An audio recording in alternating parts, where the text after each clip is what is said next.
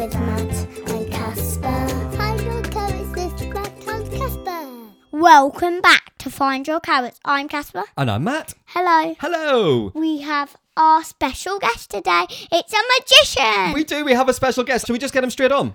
Yeah. So we want to say a huge hello and welcome to Find Your Carrots to Chris Cox. Hello. Hello. Hello! It's lovely to have you with us. Yeah. I'd like to say the same, but it's terrible. No, I'm joking. It's lovely to be here. Now, most people who will see you know that your trademark look is your glasses, but you're not wearing them today. I am not wearing my glasses today. Here's the ridiculous reason why. So when I'm at home, I try not to wear my glasses for two reasons. Number one, my kids are young and like to bash them off my face. Good reason. And number two, I like to think that I will train my eyes to get better if I don't wear them all the time, which is totally wrong and a stupid thing to do. That's a bit like when I get sick in any way, like if I have a cold or a flu or anything, I absolutely tell myself that every time I go for a wee, I am weeing the sickness out of my body. Just look at it go. Yeah, A stream of go on. illness is leaving me. Chris, thank you so much for being on the podcast. We've been bigging you up this week. Casper has been telling everyone how much we loved coming to see your show in London last year. Oh, I loved seeing you at my show. I remember looking out and seeing you in the audience, and I was expecting that you'd be asleep, but you weren't. You were loving it. Loved it. I liked it when he pulled out the tiger costume. Oh, he loved the tiger costume. It was a brilliant show. And you then went on at Christmas. You did that show, well, you did a similar show with The Illusionist on Broadway, didn't you, for Christmas? Yes, it was a very similar show, but with more jingly bells over it. And did you perform on Christmas Day? We performed on Christmas Day in New York. Over when you do shows on Broadway, you have Christmas Eve off, and then you do a show on Christmas Day evening, which Wow. actually was so much fun because everyone was just full of festive cheer, and it's great to be able to come on stage and go, "Happy Christmas, everyone!" Yeah, because like I guess in this country, it's very like we wouldn't normally think about going to the theatre on Christmas Day. No, we would go on Boxing Day, Yeah, maybe. yeah. So that must be really interesting. So we have had some questions sent to us, and also Casper has some of his own questions as well. So Chris, can we ask you some questions? I would love to be asked questions. I'm not going to guarantee that I'll answer them, but I'll definitely listen to the question. Well, you're our third special guest. We had a zookeeper. First, I loved it. Yeah, that was amazing. We had a zookeeper from Chester Zoo. Then last week we had the government's children's minister. Actual MP. Yes. Amazing.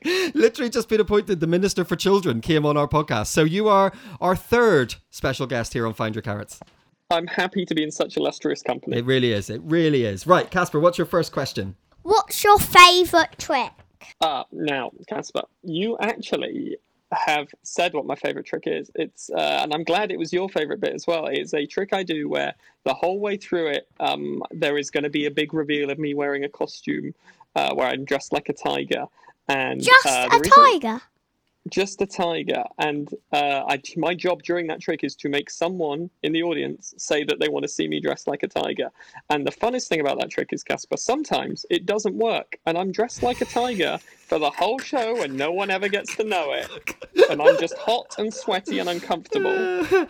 We had a question from Holly, who's a friend of ours, and she sent us this question asking you, what's your least favourite trick? Now, I guess that could either be I that think you've I've just done... answered Yeah, it. well, you may have done, yeah. But what about in terms of like other... Because obviously what you do is mind reading. That's the bit of magic you really specialise in. I didn't really like the sand one. Oh, yeah, so there was Oh, yeah. an escapologist. Yes, Jonathan Goodwin did a Buried Alive. That's it. Like, those things scare me. So do you find those edgy, even though, like, when you're watching them? Yeah, I find them incredibly stressful. And Jonathan, who is the Daredevil in the show, is a very good friend of mine. And I don't want to see him hurt himself. No. Well, maybe a little bit because it would be funny. But also, Yeah.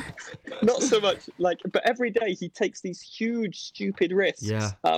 And it's always scary to watch. And it's Does he there's hurt times himself? where- He does. He's hurt himself many times. Like he does a bit where he has a scorpion in his mouth. Don't try that at home. Oh, And yeah, he's he been did bitten that. by We the saw scorpion. that. Yeah. Hurt. Oh, that was terrible, Yeah, that one. yeah, when it bit him, it really hurt him. He had a bit of his tongue fell out, which no one wants to have happen. Oh, that's so gross. But it grew back. The tongue's amazing. It grows back real quick. Really? Yeah, who'd have thought it? Casper, what's your next question? What's the first trick you ever did? Oh. So that is a great question. Casper, how old are you now? 6. 6. So I think I was about your age, and I got a magic kit for Christmas. And in it there's a trick. There's a couple of tricks in there that I think I probably played around with. But the trick I really remember learning and doing a lot was a thing where you had 3 coins and you put them in a little container, and you had 3 pencils and some paper, and you put the paper over the coins and then you put pencils through the paper and through the coins, and then you pulled them out the other side, and there were holes in the coins, and then you made the coins back to normal. I have a kit. I once got like a box with that penny in it. Yeah, magic box. He has a magic box that someone bought him recently. And the secret of magic is practice. You just have to keep practicing. Because that was one of my questions. Because obviously, so you start that at 6. And then, again, Holly sent in this question asking, did you always want to be a magician? Was that kind of when you realised at the age of 6? Or was it something that happened the better you got at it? You know what? I always wanted to be I suppose looking at it now, I wanted to be an entertainer. I wanted to be a performer. Like when I was your age, Casper, I was going to like drama classes and being on stage and doing things like that. And I remember I used to walk to the sweet shop near my house when I was a little bit older, and I'd pretend to be doing my own TV show, like talking to the camera, going, "Hi, I'm Chris Cox, and I'm going to the sweet shop today. I've got 16p to spend. What am I going to buy? That's right, a Freddo," things like that. And then I realized, so I think I wanted to be an actor, and then I realized I'm not very good at acting. And then I loved musicals and thought, oh, maybe I want to be in a musical, and then realized I couldn't sing or dance, and then thought, oh, maybe I'll be a comedian, and then realized I wasn't that funny, and then went, I love magic. What if I just do that instead? So I did. Where's the best place you've ever performed? Ooh, I have been very lucky to perform at some amazing places. So I love getting to perform in the West End. I've been lucky enough to do it 3 times, and it's because I've performed in theatres that I've sat at and seen shows at, and I love that. And performing on Broadway was a dream come true, because I never thought as a kid I'd get to perform on Broadway. And the coolest thing there, Casper, is when I was 21, I went with my mum to Broadway, and the first show I saw on Broadway was a show called Hairspray at the Neil Simon Theatre. And then the first time I performed on Broadway... Yeah, you know it. Exactly. So I saw the show Hairspray, and the theatre I saw it at is the exact same theatre I played at. Oh, wow. When I did my first show on Broadway. So I went and found a memory box, and I had the stub for the tickets, and went and sat in the same seats that I sat in. That's amazing. So that was awesome. Because we came to see you in the West End, but we went out for lunch one day after you'd performed, and I came to the stage door, and you came out, and there was just so many people wanting to talk to you. And I think the thing I came away and thinking about it afterwards was, you strike me as someone who's really grateful to get the thing you do. You don't take it for granted, do you?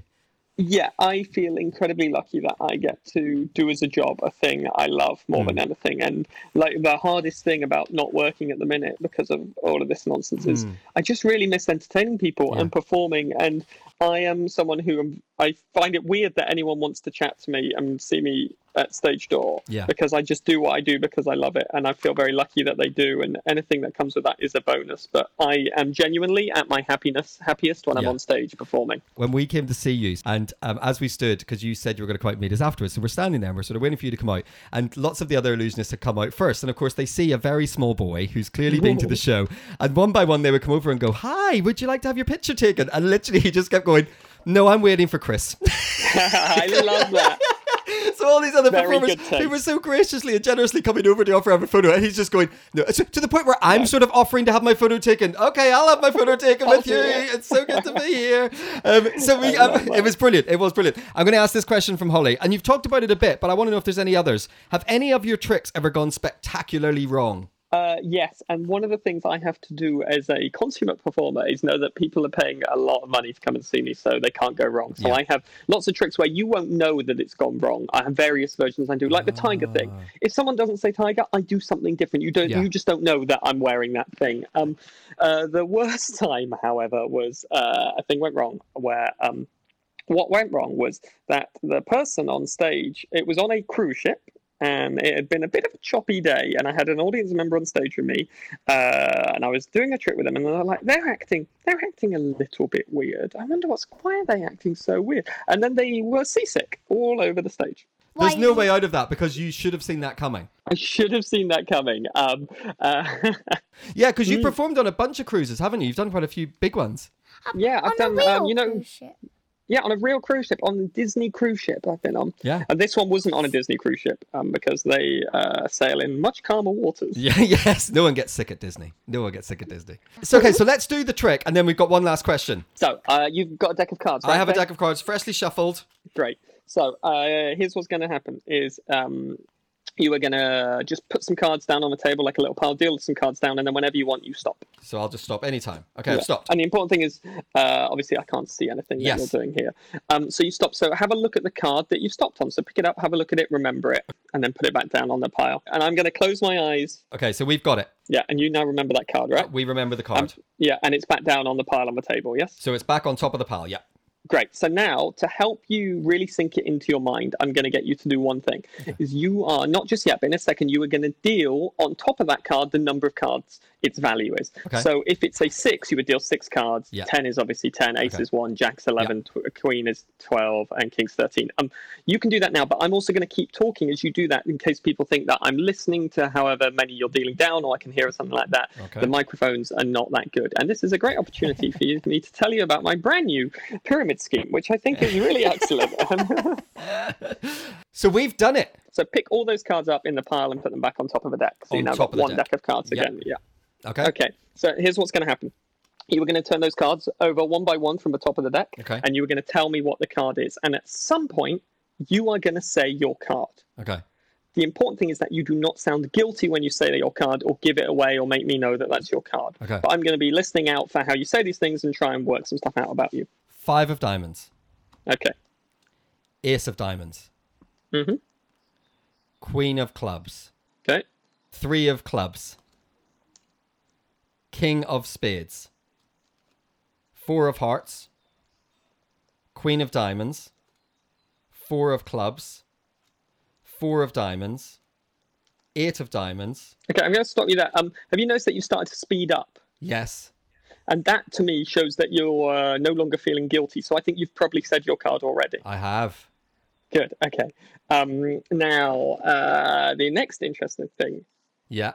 You think, okay, is sometimes this bit is well, actually, this bit, it's the hardest bit. Okay. It's trying to work out something about it. Now, I think that your card is a lower card. It is. Good. And then, it's obviously between ace and 9, so I know it's below 9, but I think it's at the lower end of that. And it's not a black card, is it? No. No, it's a red card, right? Yes. Yeah. Yes, there we go. However did I know? If it's not black, it's definitely red. So, Kay, all I want you to do is not say it aloud, but just think about your card in your head. Just think about it. And, you're not thinking of a number. You're thinking of a letter. You're thinking of an A. I think yours is the ace of diamonds. Yes! Yes! So good. Do you know what the thing is, Chris? So we've spent a bit of time together. I always love hanging out with you. And I always say this to people that I am always blown away by this when you do the trick. I love that. I absolutely love that. Casper, you had one final question, didn't you? How did you become a magic? Oh, well, Casper, I can tell you, actually. I remember it very well. I was 11 years old and I was at home and I got a letter that was delivered by an owl. And then Hogwarts, 7 years, Hufflepuff and proud, and now I'm a mind reader. That is not true. That is not true. You'll believe the magic trick, but he won't believe that. Casper, it was that time where I was like your age, I was 6, and I got a magic kit, and I just kept doing magic ever since then. And all those things I said about, I thought I could do this, and I thought I could do that, and eventually ended up doing magic. Of course, that's what I should have done all along, because I knew from a young age that that's what I loved doing, and I really like entertaining people, and I find magic tricks are a fantastic way to entertain people, and also they're really fun to learn because it makes you think critically, it makes you analyze how people react to things, it makes you good at lying, and it gives you a really good skill. So if ever you get a magic trick, have fun, practice it, try and amaze some people and watch them go, what? Chris, we want to say a huge thank you. Thanks so much for giving up your time. I know. Oh, it's a pleasure. I know. Right now it's all very odd, but people will be able to come and see you again. But they can also find you on Twitter and Instagram, and we sent people to Mind Boggling Magic yesterday on iPlayer, which is a great show. And we love what you do, and we can't wait to come and see you again perform. It's going to be very exciting. Thank you for having me. It's been a pleasure, and thank you for your brilliant questions, Kay. I would say that if I was lying, I would have said that they were awful, but they're not. They're really great. I would be telling the truth. Thank you very much for coming on the podcast. Thanks. See you later. Bye, Kay. Bye. Bye. Well, that was nice, wasn't it? It really was. It was really lovely. I can't believe he got the card right. I know. Honestly, every time I'm just like blown away. It's absolutely brilliant. And thank you so much to Holly for sending in your questions as well. Kay, great questions again. Yeah. Really good job from you. That was brilliant. You're getting so good at asking these questions. I know. So yeah, a huge thanks to Chris Cox. Do go check him out online because he is absolutely brilliant. And like you said, right now, no one's getting to perform. No one's putting on shows. No theatres are going. So when all of this is kind of in the next stage, when we can go to those things, really encourage you to find out where Chris is going to be performing and go and see him. That's all we've got time for today. Yeah. We will, of course, be back tomorrow with another Find Your Carrots. You can email us. findyourcarrots@gmail.com. Of course you can. And be in touch with us. Gmail. We love to hear from you. But wherever you are, in your house, whoever you're with, take a moment to find your carrots. See you tomorrow. I can't believe he got our card.